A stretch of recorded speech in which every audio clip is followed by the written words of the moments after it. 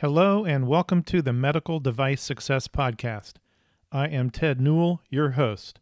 The goal of this podcast is to contribute to your success and, in turn, help you contribute to the success of your medtech company. Thank you so much for spending some time with us today. This is a crazy time to start a podcast with the coronavirus dominating the news. However, there are important things we medical device professionals can be doing in this altered landscape of strategies and tactics for marketing, sales, and operations. So, working in the era of the coronavirus, hopefully a short era, will be the subject of this first season of episodes. Let's get started.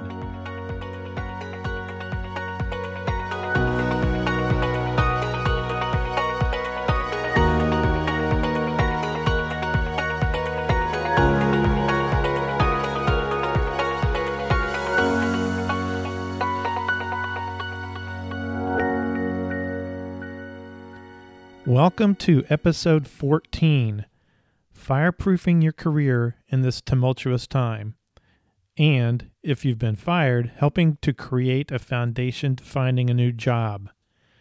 This is an important podcast for everybody.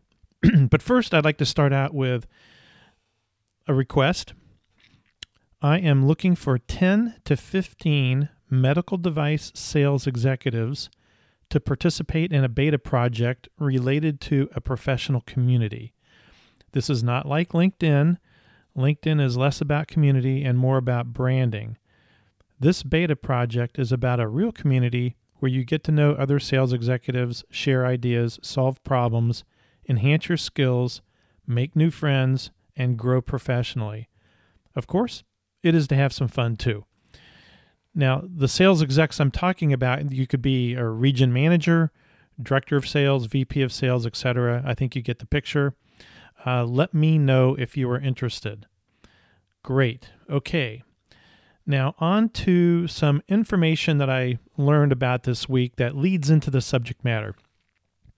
I talked to executives from 3 companies this week, and these are companies that would have ranged from about $25 million in sales to $250 million in sales revenue. 2 of the companies have the cash and financial and cultural capability not to furlough or fire sales reps at this time. However, both of the sales execs thought that if business didn't pick up as expected, there would be layoffs in the fall or the winter. One company did act very quickly, and they let 25% of their sales team go. Now, one exec of the really large company, the $200+ million company, told me that he felt that upper management had not directed the sales organization to learn any new skills for this COVID era. They think the sales process will go on as it did in the past. And this is because they've been very, very successful in the past several years, and perhaps a little bit of overconfidence here or arrogance. But obviously, it seems to me that upper management in this case is a bit removed from reality, and they are not listening to the field managers. So because the corporate execs aren't providing direction, this sales executive, is having to make all these adjustments himself. Now, all of these sales execs had been provided adjusted value propositions from their leadership that are designed to gain traction in this environment. However, they have not been provided with the virtual tools or redefined sales processes to deliver the sales proposition. So that's a big problem right there. Now, meanwhile, these sales execs told me that the doctors that they are in communication with are telling them that despite best efforts in the reopening of these practices, there is tension in the office with the patients that are coming in. Patients are challenging the technicians and the doctors about disinfection of the chairs they sit in, or the beds, the exam tables that they sit on or lay down on. They're asking if things have been wiped down. Technicians are nervous about patient contact, and some of the experienced older office staff are opting not to return to the office. So hopefully, this will smooth out over time. However, podcasts that I have listened to that are by doctors who are reopening their practices indicate that they don't think they will be back to normal patient volume for some time. In fact, one doctor that I listened to indicated that they would probably have to take out a line of credit later in the year to help them survive this whole reopening process until perhaps there's a vaccine available. And this was a really sharp practice. This gentleman is very, very sharp, and they've implemented a number of great procedures and protocols as they've reopened. But still, they think they may have to go get a line of credit. Well, if they're getting a line of credit, they're not buying equipment unless it's really critical. So this whole environment in the practice, and therefore it's also in the hospital, it's really critical, because if there's only a 10 to 20% dip in patient volume, this really hurts financially. And in turn, it means practices, ambulatory surgical care centers, hospitals, other types of clinics will be under financial pressure and unable to make big capital investments. Then, of course, this hurts the medical device industry. So it's sort of shocking. I hope my study of 3 sales executives is not indicative of the rest of the industry. I'm sure there are some parts that are healthy. But if it is, there will be lots of problems in the next 6 months, resulting in more layoffs. One of these executives was telling me that he had been racking his brains and studying everything he could get his hands on the internet, in books and so on, to figure out how to succeed in this challenging environment. This includes listening to my podcast, which I appreciated. But one of his problems is that he believes that over 30% of the reps on their sales team don't have the skills for the COVID era. And he believes they may not be able to make the adjustment. And let me tell you something. In the industry that this company is in, the reps from this company would be considered some of the best in the industry. So if he is forced to reduce his sales team this fall, guess which reps will be let go? All right, something to think about there. And that leads into the subject matter for today. Job losses are occurring, and more will likely to occur. So if you still have a job, what are you doing to protect yourself from being fired, and at the same time be ready to contribute to your company's success? If you have been fired, what are you doing to remodel yourself so you can get another job? When I say revise or remodel, I mean to be able to prove that you will be effective in this COVID and post-COVID medical device world. If you currently have a job, the most important thing you can be doing right now is staying very involved and being relevant. And by that, I mean take feedback that you're getting from the field, from customers, from other sources. Be in contact with your boss and in contact with your colleagues, sharing this information. Be looking for new ideas and even trying new ideas and sharing the results.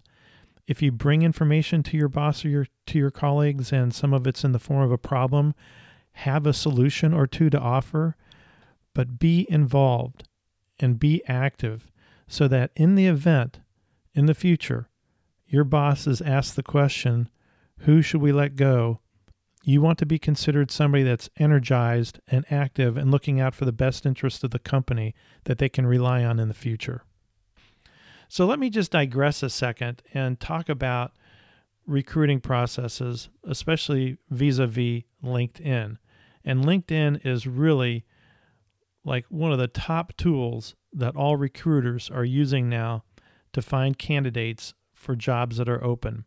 And there are jobs that are being filled right now. I've talked to a couple recruiters and they're doing okay. They've got positions to fill. But how is LinkedIn used and why is this important? A lot of it has to do with keywords and the search capacity that these recruiters have on LinkedIn. As you know, on LinkedIn, there are several different levels of membership. There's the freemium, the free program. Then there's a program that you, pay $30 to $40 a month. I think that's the program I'm on. Then there's Sales Navigator, which is a great program if you're in sales, and it's in the $80 to $90 per month. But I think it's worth it if you're selling, and especially if your company reimburses you for that or if they pay for it. There's enterprise levels, and I think recruiters also have a special package that they can purchase into. But they can search by amazing types of filters. And that is why it is very important that your profile is set up correctly on LinkedIn because of these enhanced tools that the recruiters have. So let's first look at your LinkedIn profile. You have your image, and of course, it should be a professional image. And most people that I know have a reasonably professional image, so there's not much to criticize there. However, if you look above your image, there's this big rectangular area, and most people have left it with the default LinkedIn blue field that has some white lines in it connecting to little circles. You should change that. It can look a lot more professional. For example, you could put your company logo in. You might need to get permission for that, I'm not sure, but it would look a lot more professional if you could put your logo in there. If you don't want to put your logo in, or if you don't have a job, then put something in that maybe something that you've purchased from Shutterstock or PhotoSearch that implies or has a connection to your profession or the profession that you're most interested in or most expert in. So it could be, if you're an orthopedic sales rep, maybe it's a screenshot of a hip implant or some plates. If you're in the ophthalmology business, maybe it's a diagnostic instrument, or it could be intraocular lenses, something like that. But you should put something there because it proves that you are adept at and cognizant of the importance of how social media and professional social media works. So that's one thing right there. Then the next thing is the heading that is underneath your name. I talked to a sales rep the other day that was getting some advice on his resume and on his LinkedIn, and he had a very simple title underneath his name that really would not help him in terms of keyword searches.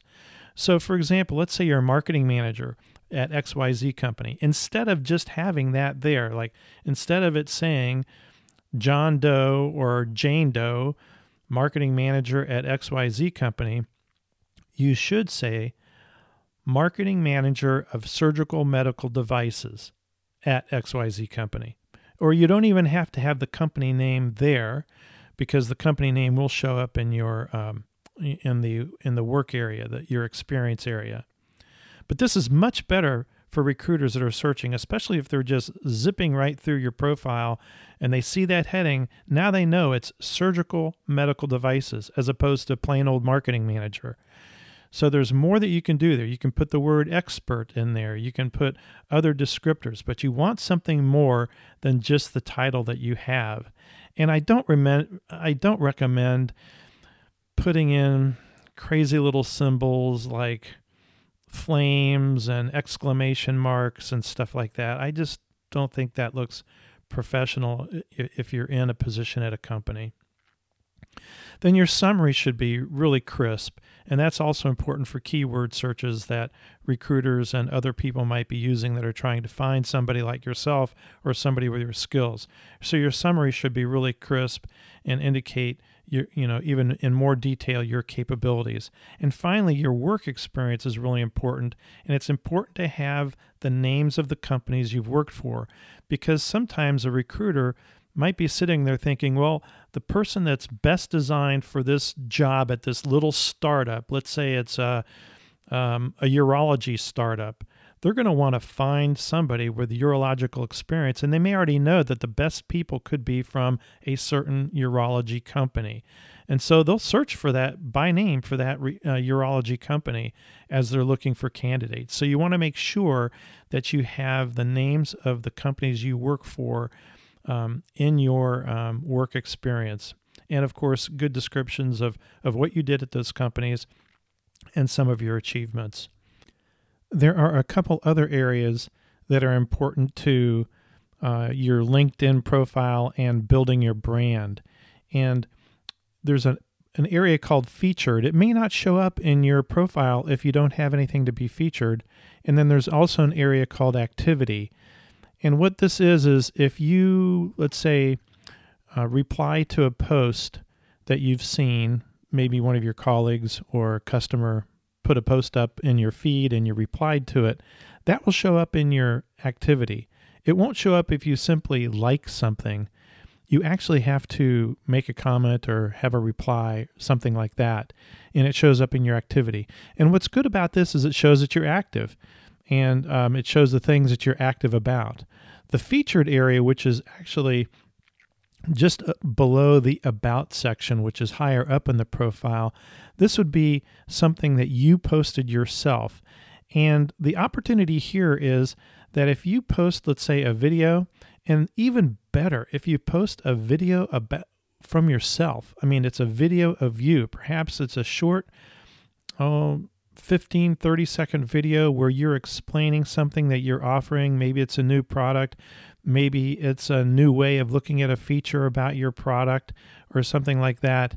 And then you post that. There's several advantages to this. Number one is it shows up in your featured section. You have to put it there, but there's a way to do it. And it's pretty self-explanatory, but you put it into your featured section. And then it also, when somebody's skimming through your profile, they see the image of the video that is there that they can click on. And that indicates, again, that you are proficient, that you're effective in professional social media. And this leaves a good impression. It means you're not a dinosaur with a plain Jane LinkedIn profile. You've got something that's sort of dynamic. And I just think it leaves a good impression. And it completely relates to the new skills that you have to have in this COVID and post-COVID era.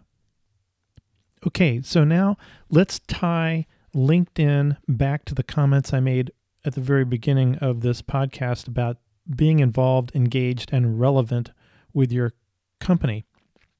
To leverage this in LinkedIn means you have to be posting, you have to have some activity, and it should be related to your company, to your products, to the things that you're offering. You know, for example, you might be sending out a post about a webinar that your company is going to be offering, or it could be a post about a peer-reviewed paper that recently came out. But this is important not only for the network that you have that you're trying to stay in touch with, but people in your company will see this and they'll see that you're engaged. And it doesn't matter if people don't comment on it or if they don't like it. Don't think that just because they don't comment or they don't like it doesn't mean they haven't seen it and they haven't read it, because they have. It's just that we get so much stuff in LinkedIn that you can't like and you can't comment on everything. But they will have seen it. It will have made an impression. It will help keep you top of mind, not only in your company, but also in your network. It reminds people that you're there. So it is important, even though you might not be getting feedback. You need to do this. It will not only help you on LinkedIn, but it sort of circles back and helps you with your own company. So now let's talk about the next most important thing, and this is whether you still have a job or if you're looking for a job, and that is networking. And networking, can be somewhat controversial, but if you're on LinkedIn, you're interested in networking, or at least you should be. And the best time to network is when you still have a job. I heard on another podcast, these ladies that specialize in networking called it friend working to make it seem a little less threatening. But if you start networking, especially when you have a job, even if you feel a little nervous about what's going to happen to your company in the near future, networking will make you feel good. It'll make you feel good to go out and meet with some professionals outside of your company, but still in your industry. It'll give you extra confidence, just that conversation that you have.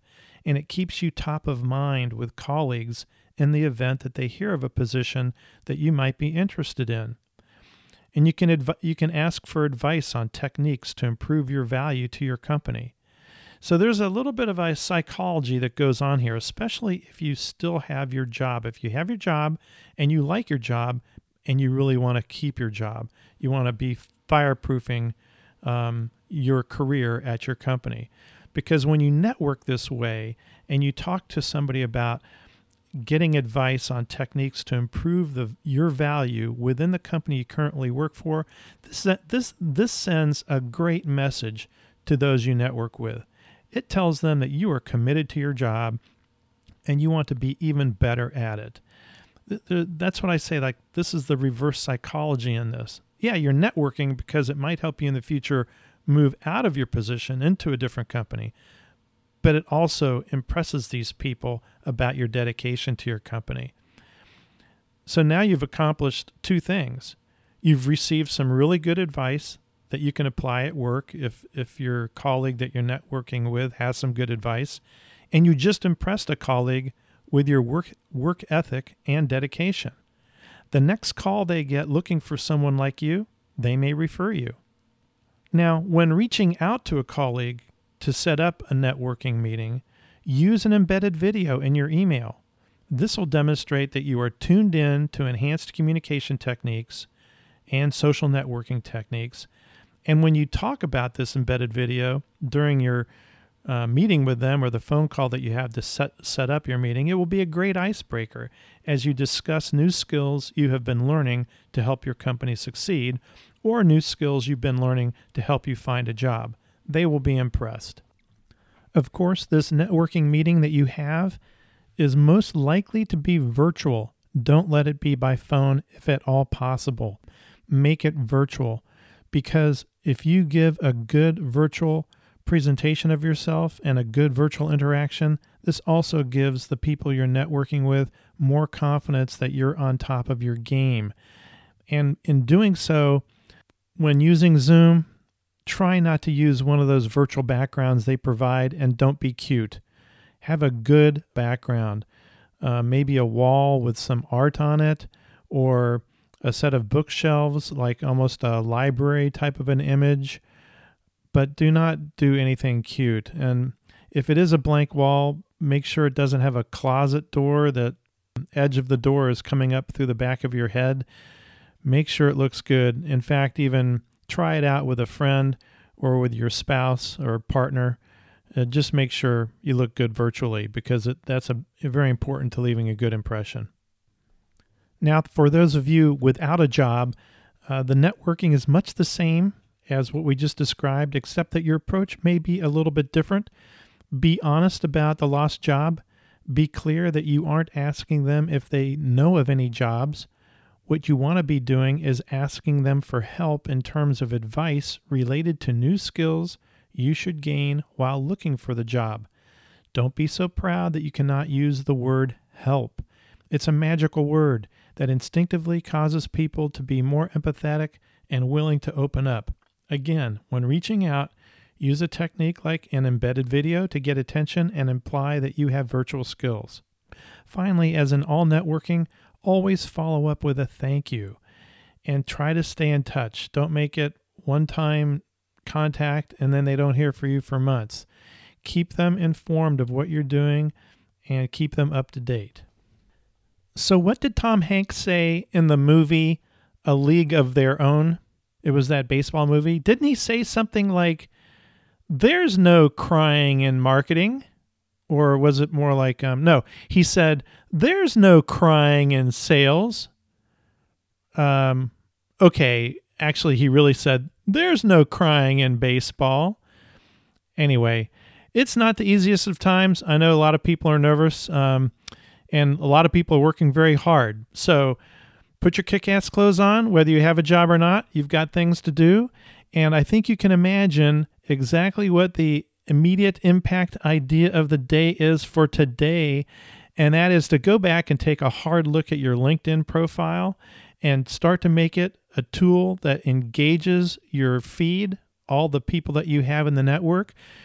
Start trying to add 10 or 20 people to your network every week. But make sure that LinkedIn profile looks good, that you're engaged, and when people see you in their feed, they see that you're engaged. Thanks so much for listening today and spending time with me. I hope you found some valuable points in this podcast. And don't forget what I mentioned at the very beginning of the podcast, that I would like some people to work with me on a beta community. please let me know. Please get in touch with me. So listen, if you like the podcast, please rate it. Please recommend it. Suggest it to a friend. And now go win your week.